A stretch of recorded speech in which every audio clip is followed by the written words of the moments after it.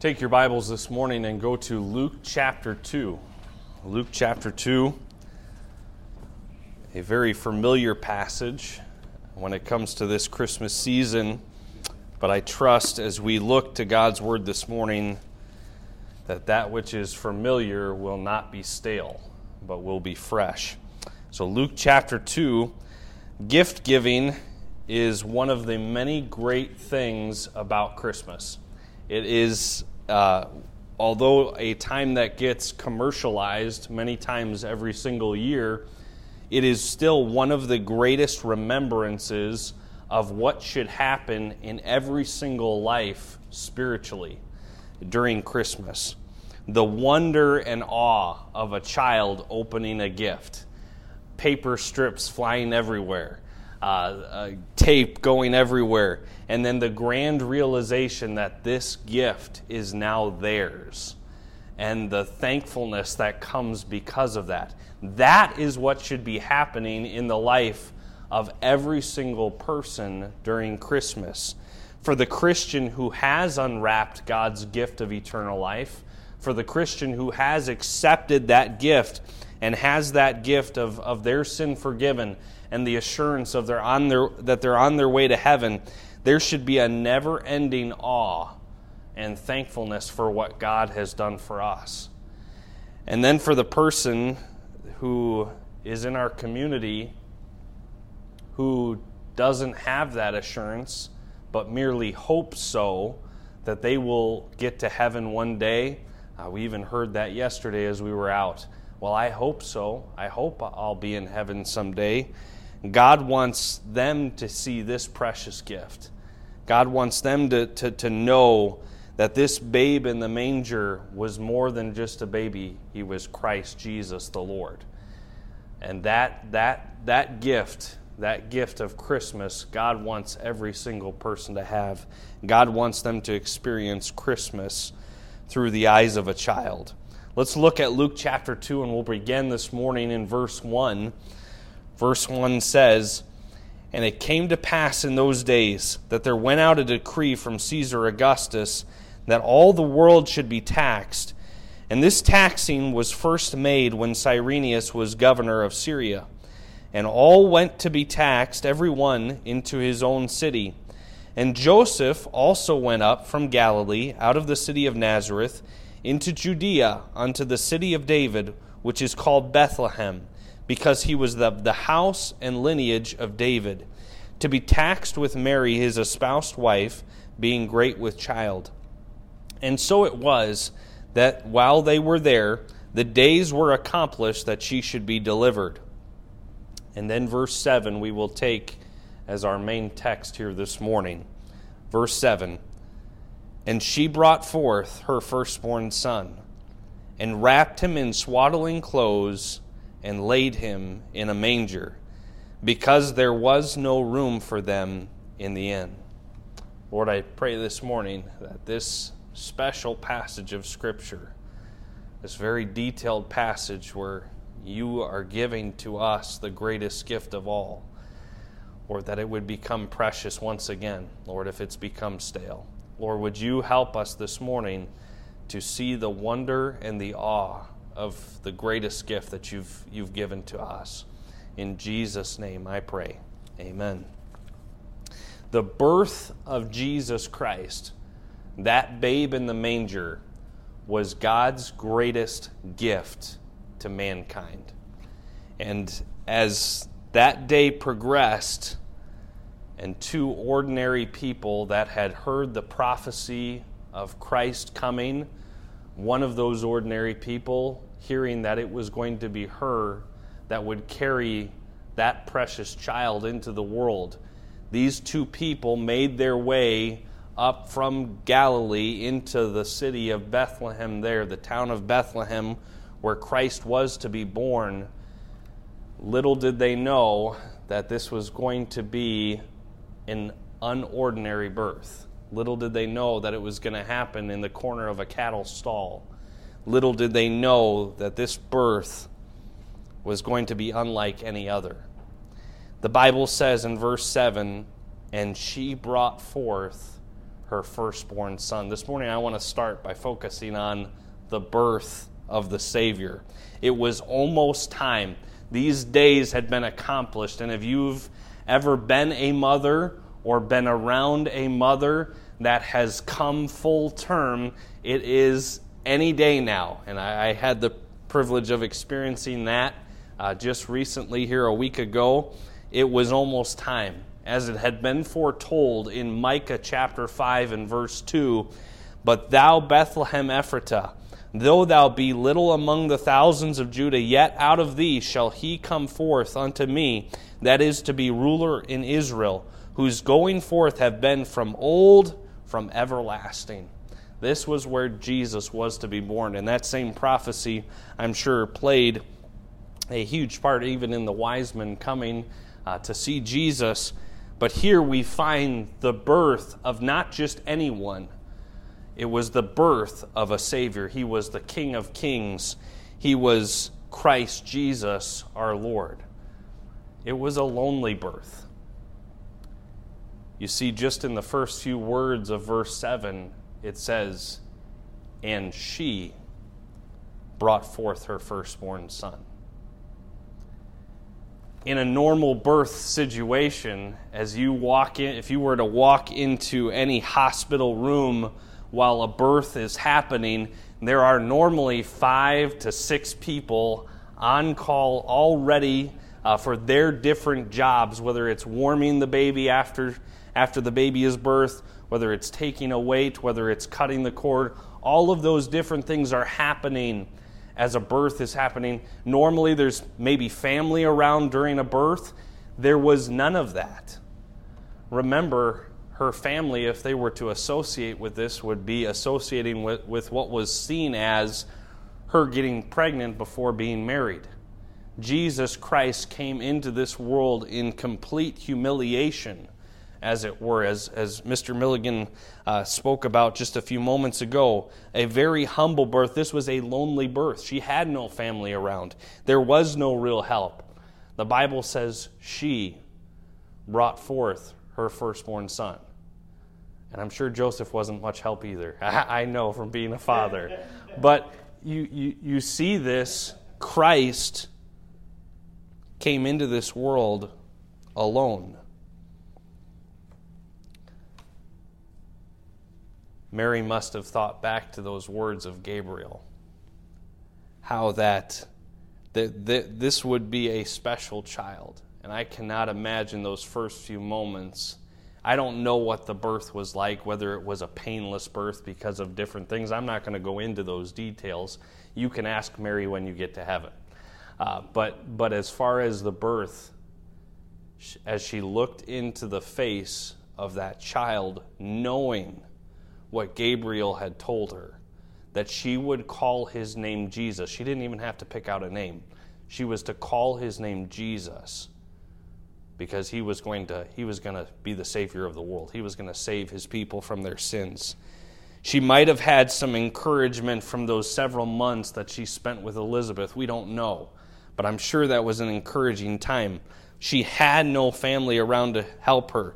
All she had at her disposal was these stinky cows, these stinky horses that were around, and the smell that came from the disposal of those horses and animals. All of that. This birth was indeed lonely. It wasn't just a lonely birth, it was a public birth. Justin Martyr, who was a first century historian and philosopher, wrote that in this time of Christ coming into the world, their refuge, Mary and Joseph's refuge in Bethlehem, would have been surrounded by limestone rock and would have been somewhat of a cave in which used for a stable that the city sat on. That there was no room in the inn, and this was a stable for horses and a pen for cattle. People would have been coming and going to check on their modes of transportation, making sure that they had feed, giving them feed after a long journey to Bethlehem to be taxed.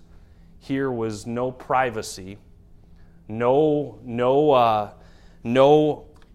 dignity, Jesus Christ was brought into this world with complete humiliation, complete public birth. And little did these people know, as they were going through and feeding their cattle, that this was Jesus Christ the Lord. I mean, can you imagine a family who comes into the inn? They get the last room, and they're looking through their room, and the little boy sees a frog jumping across the end of the room, and Dad comes in, and she says, "You'll never guess what Jimmy just saw. He just saw a toad jump across the room there." He said, and the father says, "Well, you don't understand what I just saw. I heard a lady giving birth in the stable." This was out there for everyone to see. And little did they know that this was the Savior of the world. It was a lonely birth. It was a public birth. But it was a divine birth. It was a divine birth. It was impossible without God. God stepped in. And as we talked about much last week, this was God making it very clear to us as humans that we were going to have no part in the gift of Him giving Himself to us. This birth of Christ in Bethlehem was the most important birth that ever took place in human history. This was completely God's doing. Mary knew that she had not been with any man. Mary knew that this was completely God. Gabriel told her that how these things would come to be just a chapter earlier in Luke chapter 1. In verse 35, Mary had questioned, how is this going to come to be? I've not been with a man. Verse 35 of chapter 1, and the angel answered and said unto her, the Holy Ghost shall come upon thee, and the power of the highest shall overshadow thee. Therefore also that holy thing which shall be born of thee shall be called the Son of God. This was completely of God. It was divine. It was His doing. God was going to make it clear that He was giving to us the greatest gift known to mankind, the birth of a Savior, who is Jesus Christ the Lord. Secondly, I want to look at the bed of the Savior. Look at verse 7 again of chapter 2. And she brought forth her firstborn son, and wrapped him in swaddling clothes, and laid him in a manger. Just a moment ago we sang, Infant holy, infant lowly, for his bed a cattle stall. Oxen lowing, little knowing, Christ the babe is Lord of all. I can just imagine through the eyes of a child, as my son looks at the nativity, he sees, and he calls it a yucky stable and some stinky animals. And those stinky animals, the cow and the sheep and the horse and the camel and all of those stinky animals, little did they know that this was Christ, the Lord of all. And it's not like animals have a soul like we do, but I could just imagine what were the thoughts of those animals, because animals do think. They do know something's going on, but what were they thinking of when their feeding trough was taken for a bed? His bed was a manger. It was a feeding trough that would have been for horses or animals, and the cushion there was hay.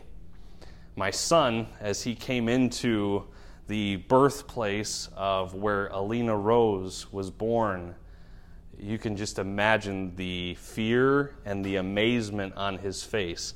As he walked into that hospital room, he almost didn't want to go in, but he knew Mama was in there, so he brought her some flowers, and he brought her a balloon for the baby, and so he wanted to go in there, and in there he saw the bed, the very technically advanced bed and everything else that was there, and there was instant fear, wonder, and amazement in his eyes. But the bed of our Savior was not amazing. There was no, I can just imagine Joseph looking around, not really knowing what to do, not ever experiencing a woman giving birth, unless he had been a part of his mother's giving birth to siblings. But here he's looking around for what to do, and being a carpenter, He's wondering, hey, can I put something together? And he finds a feeding trough, and they use that as the bed. And he says, I don't want him laying on that cold, hard wood, and so he puts a little bit of hay down. And in great humility, a humiliating sight, Jesus Christ comes into this world on a bed of hay in a feeding trough. And this is the King of Kings. This is not just any baby. This is the King of Kings coming and being born as the lowest of the low, amidst, as my son calls it, the yucky stable and the stinky animals. This was God's greatest gift to us, Jesus. Not only was his bed a feeding trough, but his surroundings coming into the world, the surroundings were indeed that of humility, not of a king. When Christ came, he came in perfect humiliation. He came, imagine for a second, we have to stop and think about this to really grasp it. He came as a helpless baby. He was wrapped in swaddling clothes, little strips of cloth that were to keep him warm that night. And he allowed himself to be one that would be needing to be dependent on a mother and a father. Imagine that. The King of Kings, who has all power, the one true God, submitting himself to be a helpless babe that would one day redeem us all. What a sight. What a wonder that must have been for those two parents. And as Mary looked down at her miracle child, Jesus, she knew that God had just become flesh for us to save his people from their sins.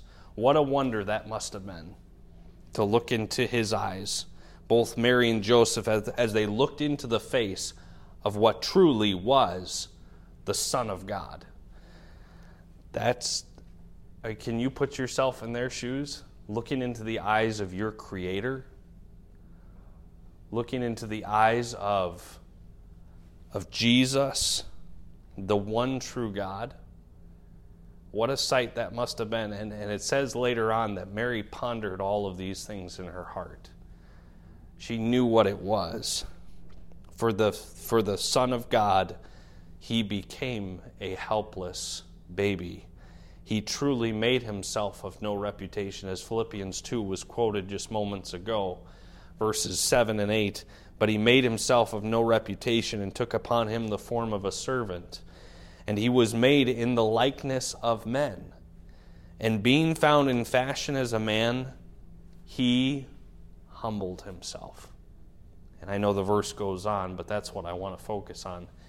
He truly humbled himself, not just as a baby, but then later on in his service to mankind and to his disciples, showing them how to be servants as well. He humbled himself and became obedient unto death, even the death of the cross. He allowed himself to be bound. He allowed himself to be a baby, and later on in life allowed himself to be nailed to a cross, the King of Kings and the Lord of Lords, so that we could have a way of salvation Jesus Christ promised.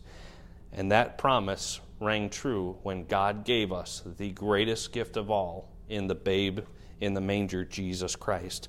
Thirdly, this morning, focus on the birth of the Savior, the bed of the Savior, and now a decision to believe on the Savior. When Luke chapter 2, verse 7 begins, we see this glorious birth, this glorious message of Christ coming, and now the Savior is here. They laid him in a manger. Why?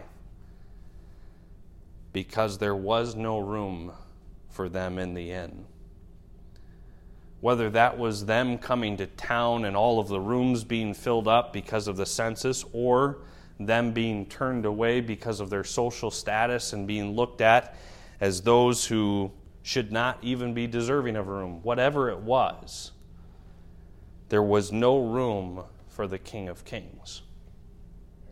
And that that statement is true of many. No room for the King of Kings has been and will continue to be the decision that many make, and a mistake of a decision it is. Little did they know in that inn in Bethlehem, little did they know and imagine who they were turning away when they turned away the King of Kings. They didn't realize it. But today, sadly in ignorance, many turn away the King of Kings and know full well the alternative. Separation from God in a place called hell. That is the only alternative. Just recently I came across a news article of a huge TikTok influencer who was telling all of the Christians in her life who had been trying to tell her about Jesus and telling her that she was on her way to hell. She said, "Leave me alone. All of you Christians need to stop telling me that I'm going to hell. Let me go to hell. Let me and my friends go to hell. Stop talking to me." There are people today that are not ignorant of the alternative. They are making a decision to turn away the King of Kings. And my friends, that will lead them to eternal damnation, away from God. That's not what God wanted. That's not what God wanted when He brought His Son into the world to save sinners. He wanted us to unwrap the gift. He wanted us to unwrap God's gift, the needed decision of every single person. Jesus, that babe in the manger, was God's gift to mankind. This gift was given out of extreme love. John 3:16 tells us that. For God so loved the world that He gave His only begotten Son, that whosoever shall believe in Him shall not perish, but have everlasting life. Jesus Christ gave it out of extreme love. Man could not earn His love. Man could not buy His love. It was Jesus Christ who freely gave His love to us. But God commendeth His love toward us, in that while we were yet sinners, Christ died for us. We were enemies of God, and God's extreme love showed in His gift to us. The gift was given out of extreme love, and the gift is only truly a gift if it's free. Your giving of a gift this Christmas season is only a gift if it's free to that other person. If you tell them, here is a $20 gift card, now pay me $20. That's not a free gift, okay? And that's just you trying to get cash for a gift card, all right? When you give a gift, the very definition of a gift is a thing given willingly to someone without payment. A thing given willingly to someone without payment. You don't do anything for it. Otherwise, it ceases to be a gift. God understood that when He gave us His Son. Many people do not understand that today when they try to be good enough, or they hope that they will be able to do good enough to get to heaven. They're not truly understanding what it is to have a gift. I think that's one of the greatest things, as I mentioned at the beginning of this morning's sermon, the greatest things about giving gifts is that every single year God gives people in this world a reminder of what truly a gift is. As I love celebrating Christmas because of that. I love giving gifts because of that. Every single person you come into contact with, every unsaved person that you're able to give a gift, you are giving them a picture of what Jesus Christ has done for them. They don't have to pay for it. They don't have to buy it. And God in this community can wake people up to that light, to that realization this coming Christmas season. A gift is only truly a gift if it's free. A gift becomes yours when it's taken. A gift only becomes yours when it's taken. Have you ever been to someone's house during the summer and saw Christmas gifts still unwrapped under their Christmas tree? No, that would be silly, wouldn't it? In summertime, you still haven't unwrapped that Christmas gift I gave you? No. However, today, that hope, There are people that do the same exact thing. They wait. They know what. Many of those people know even what they need to do.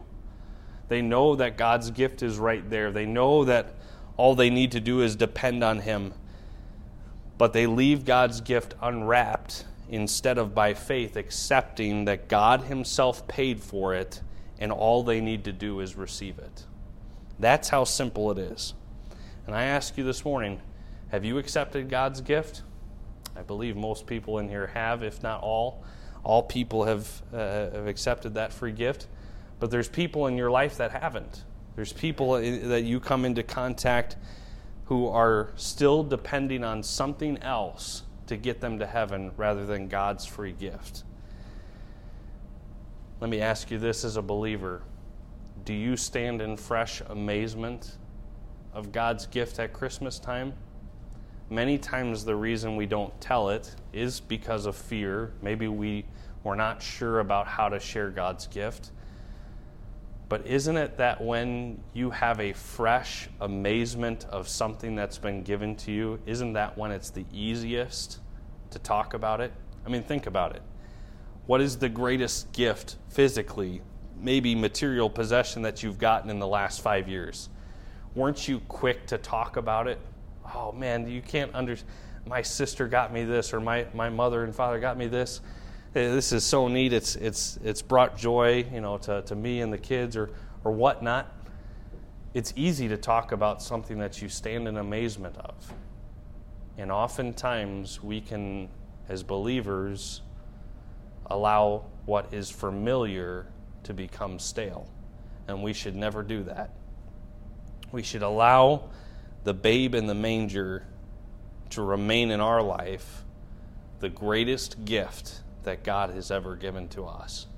I pray that we will never lose the wonder of it all, that we would have that fresh amazement, that we could simply, it would come out of us naturally, that God's love would flow out of us because of His love to us. That babe in a manger, Jesus Christ our Lord. Let's pray.